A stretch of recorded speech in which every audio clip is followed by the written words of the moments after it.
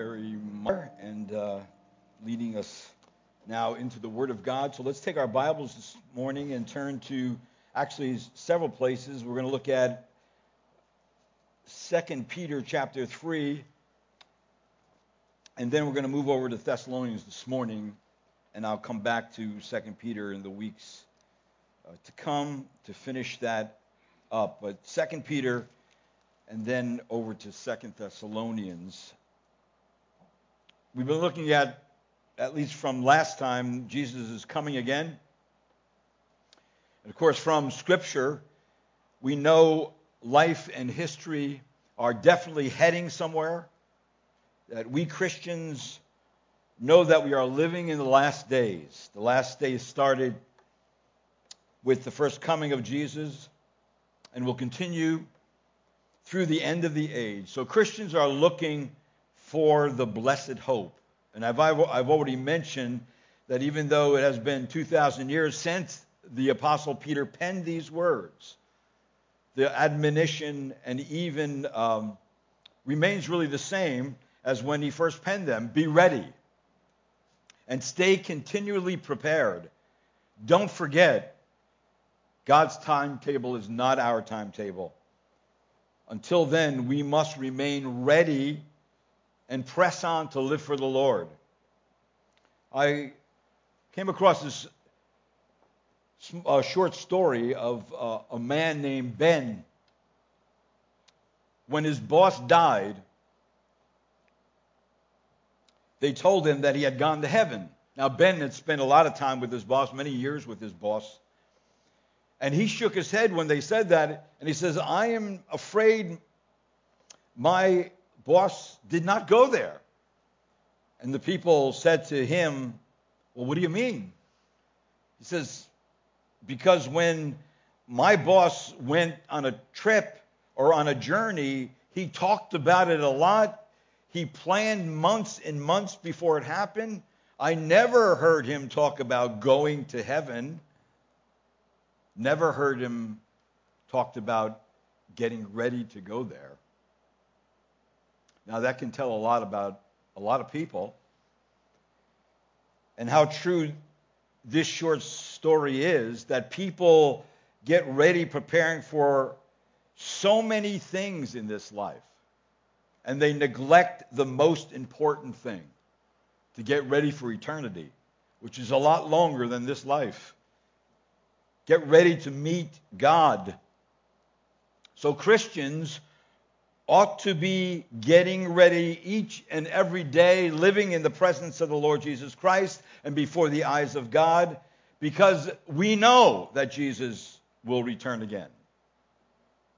First for his church, and then he will return with his saints to establish his kingly reign on earth as the King of Kings and the Lord of Lords. The Apostle Peter wanted the recipients of his letter to have their remembrance of Christ's second coming to be uncontaminated by the seductive influences of their own senses and their flesh and the subtle attacks of the mockers of truth. From last time we were in this text, we learned that in order to get the truth of the second coming of Christ to stick in the mind of believers, the Apostle Peter reminded all who will hear and read his two letters that Christ will come because three facts have been established. The Word of God had announced it over and over again. The mockers, when they will be here, will attack it. And the Lord God himself has affirmed it. But there's always questions surrounding the second coming of Christ, such as, how will he come? What will happen when he comes? When will he come? What will the followers of Christ, or what should the followers of Christ do until he comes? See, not all questions about end-time teaching can be answered in order to satisfy everyone's curiosity and inquiring minds. we must stay within the framework of Scriptures, stay within its boundaries. So some questions aren't going to be answered because the Scriptures don't answer it. However, we do know dogmatically that Christ will come because God keeps his promises. Also, we do know from the admonitions of God's Word that it is imperative for all Christians to be informed about end-time teaching and to remain informed from the Word of God so that every Christian will be ready for what's next in the Lord's program and then be faithful until that day. So today, I would like to focus your attention on two important similar phrases found in two passages in 2 Peter chapter 3. Then I would like you to turn with me to 2 Thessalonians to see a problem that caused deep concern among the church of Thessalonica surrounding these phrases. So 2 Peter chapter 3, notice in verse number 10. It says, "But the day of the Lord will come like a thief, in which the heavens will pass away with a roar, and the elements will be destroyed with intense heat, and the earth and its works will be burned up." And then verse number 12 of chapter 3, "Looking for the coming of the day of God, because of which the heavens will be destroyed by burning, and the elements will melt with intense heat." Now, I would like to go to flesh those passages out this morning, but that's not my intention today. My intention today is to highlight the two phrases in each of these passages, which are similar: the day of the Lord and the day of God. So these two passages start to answer the question, how will it come? In both passages, the day of the Lord will come like a thief and will come with plunder and destruction and devastation. At one time, water brought judgment. This time, fire will do so. And it will alter the heaven and the earth forever. Now, saying that and keeping in mind, turn to 2 Thessalonians chapter 2. And we'll be looking at Thessalonians chapter 2 and then go into 1 Thessalonians also. So the Scripture is giving encouragement and assurance in this book to suffering Christians. And keep in mind, these Thessalonians, because of their identification with Jesus Christ, were coming under severe trials. The Apostle Paul purposed to encourage the Christians to persevere even in the face of Jewish opposition and heavy persecution. In 1 Thessalonians chapter 2 and verse number 14, it says, "For you, brethren, became imitators of the church of God in Christ Jesus that are in Judea, for you also endured the same sufferings at the hands of your own countrymen, even as they did from the Jews." So these Thessalonians, in other words, were under persecution. They were under opposition of the Jews, and they were getting a beating for it. But they remained faithful to the Word of God. They were continuing in the truths of Scripture. But in order for them to continue to grow strong in the Lord, some doctrinal issues had to be addressed and corrected. And this could be the same for us today who wonder about the details of the last days and the day of the Lord. There is always a reason why any portion of Scripture is penned, and this second epistle to the Thessalonians is no exception. Something happened. A new problem had arisen between the time of the writing of the two letters. So in chapter 2, the Apostle Paul is addressing a problem which was causing some confusion among the believers.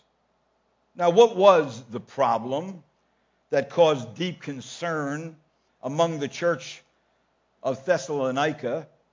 Apparently, someone had caused concern on the part of believers with regard to their relationship to the day of the Lord. If you look with me at 2 Thessalonians 2:2, it says that you not be quickly shaken from your composure or be disturbed either by a spirit or a message or a letter as if from us, to the effect that the day of the Lord has come. Now, consequently, the letter takes on a flavor providing assurance to believers, which include at least two things. First, an assurance that the day of the Lord had not yet come. And secondly, an assurance that believers will have no involvement in the day of the Lord. So, with that in mind, this first heading here of assurance of non-involvement in the day of the Lord brings up a bogus claim in verse number 1 and 2. Now look with me at verse number 1. It says, "Now we request you, brethren, with regard," he mentions two things, "to the coming of the Lord Jesus Christ and our gathering together to him." I believe that's put together like that for a specific reason, that the believers are looking for Christ and they're looking for them to gather with him. And then in verse 2, he brings up the bogus claim that you not be quickly shaken from your composure or be disturbed either by a spirit or a message or a letter as if from us, in the effect that the day of the Lord has come. It was highly probable that the Thessalonians received a pseudo-Pauline letter claiming that the day of the Lord was upon them or had already passed. So the very fact that they were going through severe persecution, along with a letter that they thought their beloved apostle wrote, moved them to conclude that the day of the Lord had come upon them and they were in tribulation and hopefully waiting for an imminent appearance of Jesus Christ. So if you notice in verse number 1, their attention was directed to "Now we request you, brethren, with regard to the coming of our Lord Jesus Christ and our gathering together to him." So it's not hard to understand that if the Thessalonians thought this letter was actually from Paul but wasn't from Paul, and that they were going through tribulation, and this letter was saying that the day of the Lord had come, that they would be thrown off balance and disturbed concerning the truth about the day of the Lord. So why should the idea of the day of the Lord cause such an alarm and disrupt the peace of mind within the believers there in that region of the world and in time? Probably the most prominent events in their thinking could include tribulation and judgment and destruction. Such a portrayal occurs in many of the related Old Testament passages from which the concept actually comes. Joel talks about this day of the Lord. Obadiah talks about it. Zephaniah talks about it. These are all Old Testament prophets. Zechariah talks about it. Daniel talks about it. All the prophets in some way talk about the day of the Lord. It was to be a time that would strike terror into the hearts of men. The Thessalonians had begun to wonder whether they had also fallen victim to the day of judgment and missed it in the day of the Lord. So keep in mind that these believers were well informed concerning the end times. Now look with me back at chapter 1 or chapter 5 of 1 Thessalonians, just book back. It says in verse number 1 of chapter 5, "Now, as to the time and epochs, brethren, you have no need of anything to be written to you. Now he's talking about that these believers were not in the dark about the day of the Lord. They were well instructed in eschatological matters. From this passage, there's a pre-understanding of the end times. It's assumed. In fact, in verse number 2 of chapter 5 of 1 Thessalonians, it says, "For you yourselves know full well that the day of the Lord will come just like a thief in the night." So in other words, that he is being more specific here, and he says to them, you yourselves know full well. In other words, you know accurately about end-time teaching. For sure they have received prior, definite, detailed information about times and seasons. To the extent he writes to them, you have no need of anything to be written to you. None at all. So it's clear that these Thessalonians needed no instruction. They already had the instruction. They needed to be encouraged, but they also needed correction because something has gone wrong. So by way of calling attention to the facts, which they know already accurately, Paul is actually calling them back to what was originally taught. And that's true of all of us. We have to be brought back many times to what is originally taught in the Word of God. And so the writer assumes that the reader and the readers have an Old Testament understanding of the day of the Lord. Actually, the phrase in the Greek with the absence of the article before day is a way that Paul places an emphasis on the quality of the day. In other words, this day of the Lord is a day like no other. It is a day of such character as belongs to the Lord alone. And the day of the Lord includes more than one day or even a short period of time. It actually includes a complex of events that extend over a period of time and culminates with the events described in 2 Peter. Now, when you read 2 Peter, it looks like it's like one day and the Lord comes, right? And then new heaven and new earth. But there's many things that happen before that day. It's like in the days of Noah. Noah did get into the ark one day, but he preached 120 years telling people of what was going to take place before he walked into that ark, and then the judgment finally fell.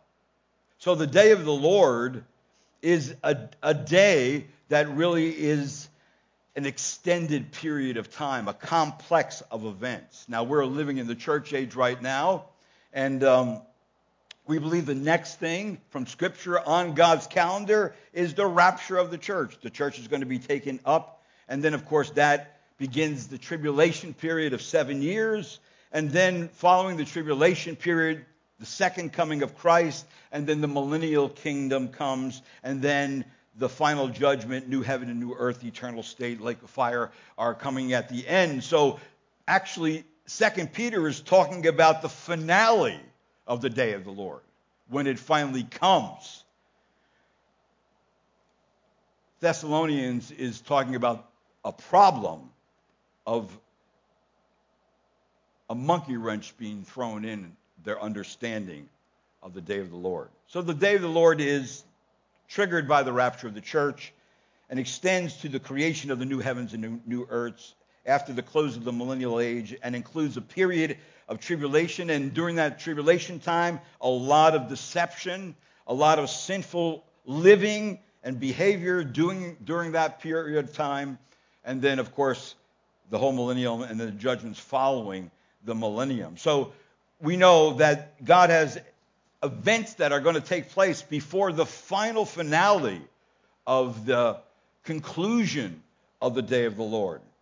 So in other words, this day of the Lord was familiar to the Hebrew prophets and was known as a time in which God's sovereignty was manifested in a particular way. For example, the prophet Joel, in Joel chapter 2, verse 30 and 31, Joel says, it's the great and awesome day of the Lord. It will be a day where the sun will turn into darkness and the moon into blood before the great and awesome day of the Lord comes. And then Amos, chapter 5, verse 18 through 20, another Old Testament prophet, he said this, alas, you who are longing for the day of the Lord, for what purpose will the day of the Lord be to you? Question. It will be darkness and not light. As when a man flees from a lion and a bear meets him, or goes home and leans his hand against a wall and a snake bites him. Will not the day of the Lord be darkness instead of light?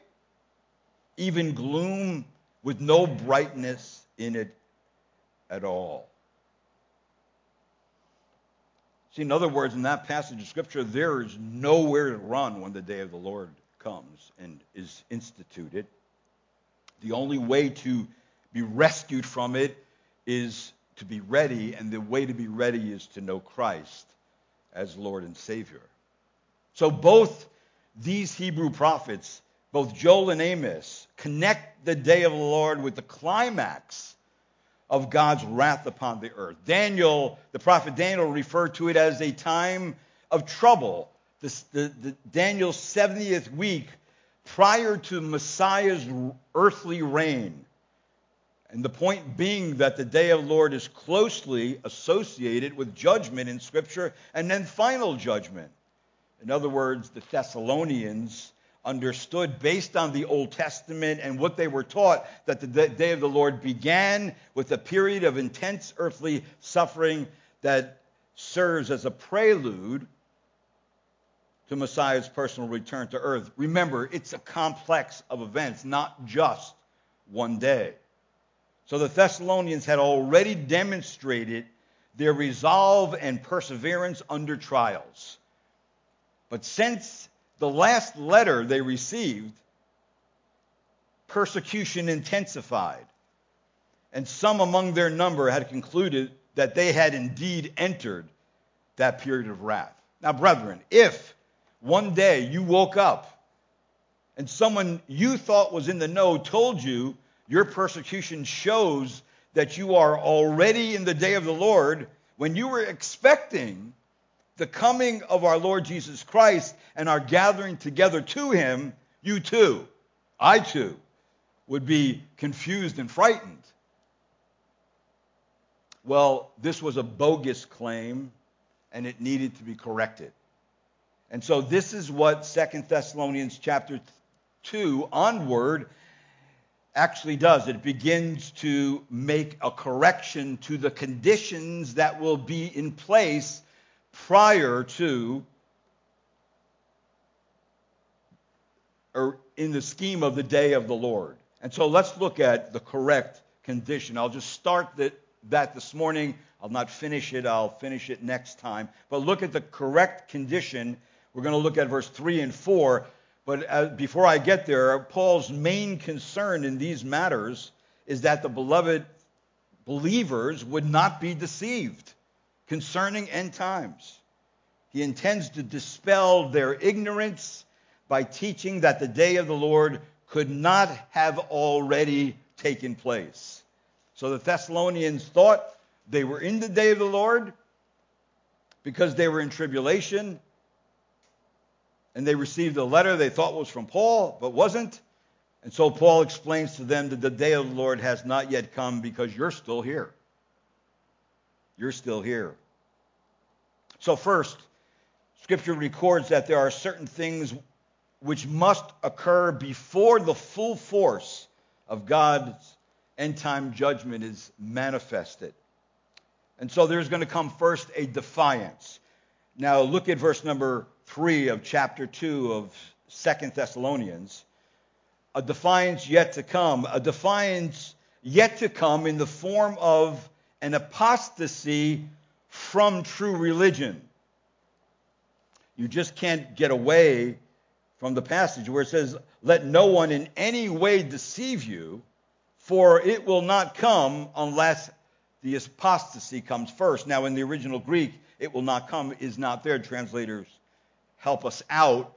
So it's for unless the apostasy comes first, which is important. And you just really can't get away from the force of this text. The verb here is in an imperative force, meaning to really seduce someone and to deceive someone and want to lead them astray. Paul broadens the warning to go beyond conversation and letters to include tricks of any kind. And it's so amazing how gullible some of the saints are when a new deceiver pulls off some stunt in religion. In this case, like a letter disguised to come from the Apostle Paul, to deceive them, to really throw them off track, to pull the carpet out, in other words, from underneath them so they would be unstable in what the truth is about end times and their relationship to the Lord and the day of the Lord. And also, you notice in this passage of Scripture, it says, unless the apostasy comes first. So the word first really means the first of several in a sequence of happenings. In other words, the day of the Lord is not present unless first in sequence within that day there has come an apostasy. And the word apostasy really is the Greek word that is defined as falling away. It's closely related to the Greek word for divorce or to separate. And it seems clear that the word of God here means a religious revolt, that people are revolting against the truth. In fact, apostates are those who fall away from true faith, abandoning whatever they formerly professed to believe. So the term describes those whose beliefs are so deficient as to place themselves now outside the scope of true Christianity. So when God is denied and the book of God is denied and does not fit the narrative of the day, then people can do what they want. They can live the way they want. There's a man that recently wrote a book. I don't know what his spiritual faith is, but he seems to write a book, and the name of his book is The Dark Agenda, David Horowitz. And his premise of the book is a war to destroy Christian America. So he's onto something. I guess I have to read that book now and see what he says about it. Maybe an unbeliever writing and noticing things going on in the world and saying, wait, something's happening here. They're undergirding the Christian foundation of this nation. If we don't have a Christian foundation in some respects from the beginning, we don't have a nation. So those who fall away into apostasy demonstrate that their faith was never real to begin with. They were never really Christians. Because true Christians persevere to the end. They do not apostatize. And many can hear the truth and somewhat give verbal assent that they believe the truth and still walk away from it. Something will cause them to walk away. It's like in John 6 when Jesus told them of the way, the truth, and the life, and told them of the gospel and how to be made right with God. There was a multitude of people following him. And then after he got done preaching, they all left except 12 people, which ended up being his disciples. Because they realized, where are we going to go if we stop believing in you? If you are the way into the kingdom of God, if you are the doorway, if you are the way, the truth, and the life, where else could we go but you? There's no other place to go. So they apostatized. And Demas, in 2 Timothy, who loved the present world, walked away because the enticement of the world was more enticing and real to him than even Christ himself. So these examples, and many others in Scripture, are a large and there's going to be a larger and wider spread of religious apostasy that will take place in the last days prior to the day of the Lord.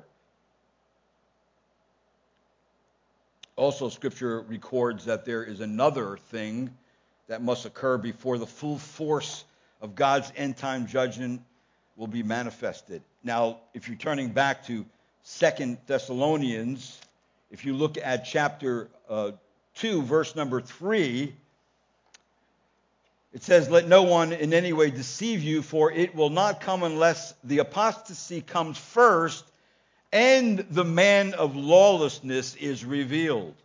Now, the Word of God is now correcting whatever that letter said, and the Old Testament book of Daniel pointed to another, yet future historical figure which fits the description of the Antichrist. This personage is to be identified with the man of lawlessness. Now, that's why I had Daniel read this morning, because the little horn in Daniel 7, the final ruler of the last Gentile world empire, is symbolized by a little horn, the Antichrist, where it says in Daniel, "As for the 10 horns, out of this kingdom 10 kings will arise, and another will arise after them, and he will be different from the previous one." So this little horn of Daniel 7 is the coming man of sin, the Antichrist, who rules for 7 years and is destroyed by Christ at the second coming of Christ. Also, the ruler who will come, Daniel chapter 9, the prince that shall come on the scene will make a covenant with Israel. He is one of the 10 toes of the image of Daniel 2, and the little horn who emerges from the 10 horns. This prince makes a covenant with Israel and protects them from their enemies, probably so they can build their temple and restore their sacrifices. Also, Daniel 11, this man is called a willful king. In Zechariah 11, he's called the foolish shepherd, a man of lawlessness in 2 Thessalonians, and the Antichrist in 1 John 2:18. Children, it is the last hour, just as you heard that Antichrist is coming. Even now many Antichrists have appeared. From this we know that it is the last hour. Also in Revelation 6:2, he is the rider of the white horse. In Revelation 13, he is the beast out of the sea, and the sea represents the Gentile nations. So the attributes of this character cannot go unnoticed. The Apostle Paul is pulling from Daniel. That's where he's getting his information from. Daniel already has given us a good description of the evil character of this end-time man. This man of lawlessness, this son of perdition or destruction, is not Satan, but some definite person who is doing the work of Satan. The implication is that the man of sin is hidden somewhere, who will be suddenly manifested, revealed. That will be his apocalypse, disclosed. From Daniel 11, he is self-willed. That means then the king will do just as he pleases. This king will do whatever he desires, meaning he will have an unchallenged authority. Antichrist will arrogantly believe that he can function sufficiently without anyone else and without God. And the bottom line is that Antichrist does whatever he wants, whenever he wants, to whomever he wants, without restraint, with no one questioning him.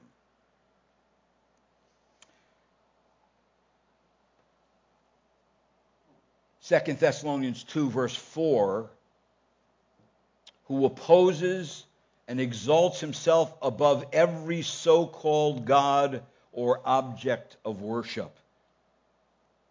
So the Antichrist will go far, far beyond anything the world has yet to see. He is egotistical. Daniel 11:36, he will exalt and magnify himself. He has a huge ego. In fact, the verbs used there in Daniel are verbs only used of God in Scripture. And to those who impiously assert themselves against God. In verse 4 also, 2 Thessalonians 2, so that he takes his seat in the temple of God, displaying himself as being God. Like I said, I'm not going to finish this passage today, but I just want to give those things out to you about how he's correcting them about the events that will take place in this sequence of time called the day of the Lord.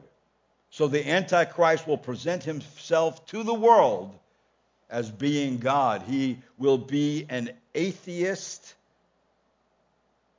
Daniel 11:36, he will exalt himself and magnify himself above every God.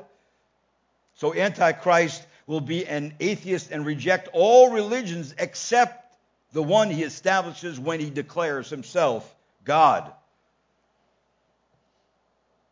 So the sense is, the day of the Lord is not present unless first in sequence within that day there has come an apostasy, a falling away of the true faith. And then following that, the apostasy's beginning, the revealing of the man of lawlessness. Therefore, the following away and the revealing of the man of lawlessness are signs which fall within the early stages of the day of the Lord after it has begun and not prior to it. So based on these findings, Paul can encourage his readers that the non-occurrence of these signs mean the day of the Lord has not yet begun. It has not yet begun yet in our day. But it's coming. See, God promises believers not wrath, but rest. Not judgment, but his presence.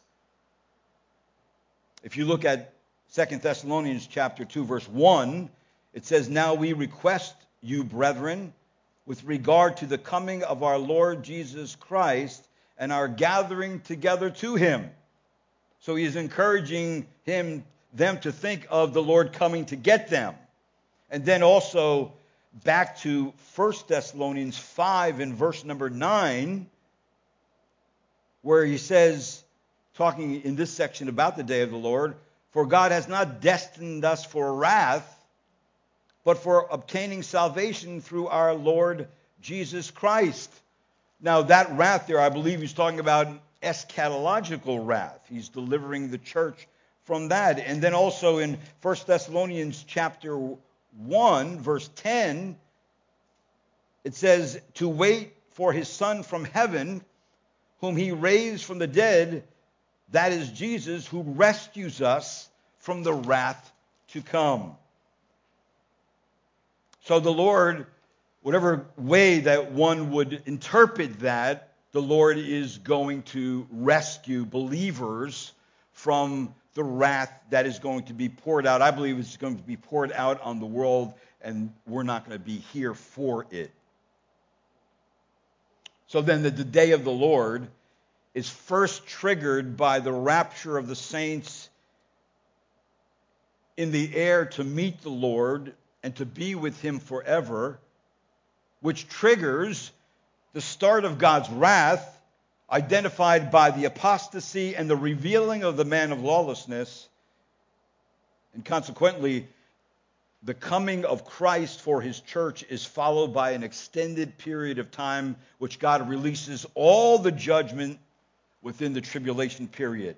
So God's children, in whom he loves, will be caught up to himself before the 7-year period. Of course, by saying that, I am saying that this is a pre-tribulational rapture of the church before the tribulation. I believe that 1st, 2nd Thessalonians is making that argument. So the day of the Lord is coming, but it's not here yet. The mockers, back in 2 Peter, the mockers mock the notion of Christ's return and willfully conclude that there's no God, there's no judgment.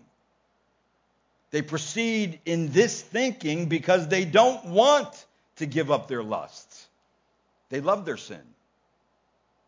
And by their assessment and forgetful view of history, things seem to be the same. That's why they come up with the question, where is this coming? It's been a long time. He's not here yet. I don't see anything happening that gives any indication he's even coming. And why is that? Because you know what? The day that all this stuff takes place, there's going to be a narrative in the world that's just going to kind of say this. Hey, we don't see anything happening. I guess it's peace, peace, peace and safety. That's going to be the mantra of the day. Don't worry about it. Everything's going to be all right. It's always going to be the same. Right? Well, look back to 1 Thessalonians for a moment and chapter 5, verse 2 to 6. Notice what Paul says to them there. 1 Thessalonians 5, verse 2, for you yourselves know full well that the day of the Lord will come just like a thief in the night. While they are saying peace and safety, then destruction will come upon them suddenly like labor pains upon a woman with child, and they will not escape. But you, brethren, are not in the darkness, that the day of the Lord would overtake you like a thief. For you are all sons of light, sons of the day. We are not of the night nor of darkness. So then, let us not sleep as others do, but let us be alert and sober. There it again. Be ready, serving the Lord. So these false teachers, believers, have selective memories. They don't desire to recollect anything that's true. And I mentioned this morning because there is a war on righteousness. There's a war on truth. People don't even know what truth is today. So it's being undermined. Everything is being undermined, twisted. So those who are in control can control people. So a generation with that mindset will be unprepared for anything that's on God's calendar. The warning in 2 Peter is this day of God's justice will come like a thief when it comes on these who don't expect it. Like a burglar who comes by stealth to sift through your belongings while you're asleep. As 2 Peter 3:10 tells us, and you want to turn back there now, 2 Peter, it says, but the day of the Lord will, verse 10, will come like a thief, in which the heavens will pass away with a roar, and the elements will be destroyed with intense heat, and the earth and its works will be burned up. See, that's the finale of the day of the Lord that Peter's talking about. He's not mentioning anything in between. You've got to get that from other books. So the day of the Lord will happen when people least expect it and are least prepared for it. And the false teachers will be teaching to undermine the truth of the coming of Christ and the events that will take place. And when the false teachers undermine belief in God's promises and the promise of his coming, which is a huge doctrine in the Christian faith and in the Word of God, well, then they deny God himself. But remember, God keeps his promises. He will be back. Whether you go first or he comes, we're going with him. And he'll come just at the right moment. Now, will there be ample evidence of his return? Yes, there will, if people will look at the truth. But it will happen when people are willfully and ignorantly unprepared for what will take place. So ultimately, the point is that the world will end, and this close of human history will come unexpectedly when the cataclysm arrives. It will be final. God will destroy the cosmos with fire, as well as the ungodly, and he will create a new heavens and a new earth for his people where righteousness dwells. But God is delaying. The loving nature of God has led to his patience, desiring more time for more and more people to repent of their sin and come and believe in Jesus Christ as their Lord and Savior. That's what it says in 2 Peter 3:9. The Lord is not slow about his promise, as some count slowness, but is patient towards you, not wishing for any to perish, but for all to come to repentance. God is holding out all these things, holding them back with his great patience, so people can be saved. Now, if you are saved, and you know it, what are you supposed to be doing in the meantime? Well, if you look at the last chapter of 2 Peter, just a few things. I'm going to mention these things more in the other messages. But here's the first thing, verse 14 of chapter 3. Be diligent to be found in Christ. Notice what it says. Therefore, beloved, since you look for these things, be diligent to be found in him. In other words, make sure that you're in Christ. And be diligent about it. Don't be lazy about it. Be sober-minded about it. Make sure. Didn't Peter start out his book saying, make sure you're elect? Make sure you're chosen? Therefore, brethren, be all the more diligent to make certain about his calling and choosing you. For as long as you practice these things, you will never stumble. Be diligent. Make sure you're a believer. Don't put it off for tomorrow or some other time, because you're not guaranteed tomorrow. No one is. And then notice the next thing he says in verse number 14 of chapter 3 of 2 Peter. It says, be found in him in peace. In peace. Peace of what?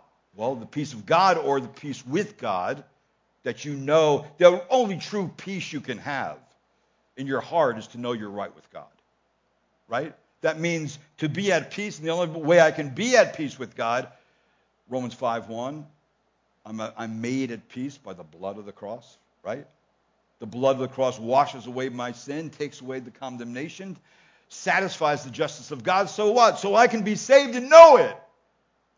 Not think I'm saved, not hope I'm saved. I know I am. Not based on anything I've done or you've done, based on everything God's done. That's salvation. See, while we wait, we make sure that these things are present in our life. And then notice in verse 14 again, here's the next thing we do to live spotless and blameless lives. All right? Not only that you're saved, but how are you living? What's your behavior like? What's your conduct like? What's your words like? What's your thinking like? All those things are to be considered by a believer. Why? Because we're getting ready to see him. We're getting ready to go to him. So we need to be spotless and blameless. Not perfect. God makes us perfect. But we're being sanctified, set apart, being made holy. And then notice again, a next thing in verse number 17 of 2 Peter 3, Be on guard. Look what he says. You therefore, beloved, knowing this beforehand, be on your guard. Why? So that you are not carried away by the error of unprincipled men and fall from your own steadfastness. You want to stay stable as Christians, make sure you have your armor on. Make sure you are watching out everything in your life.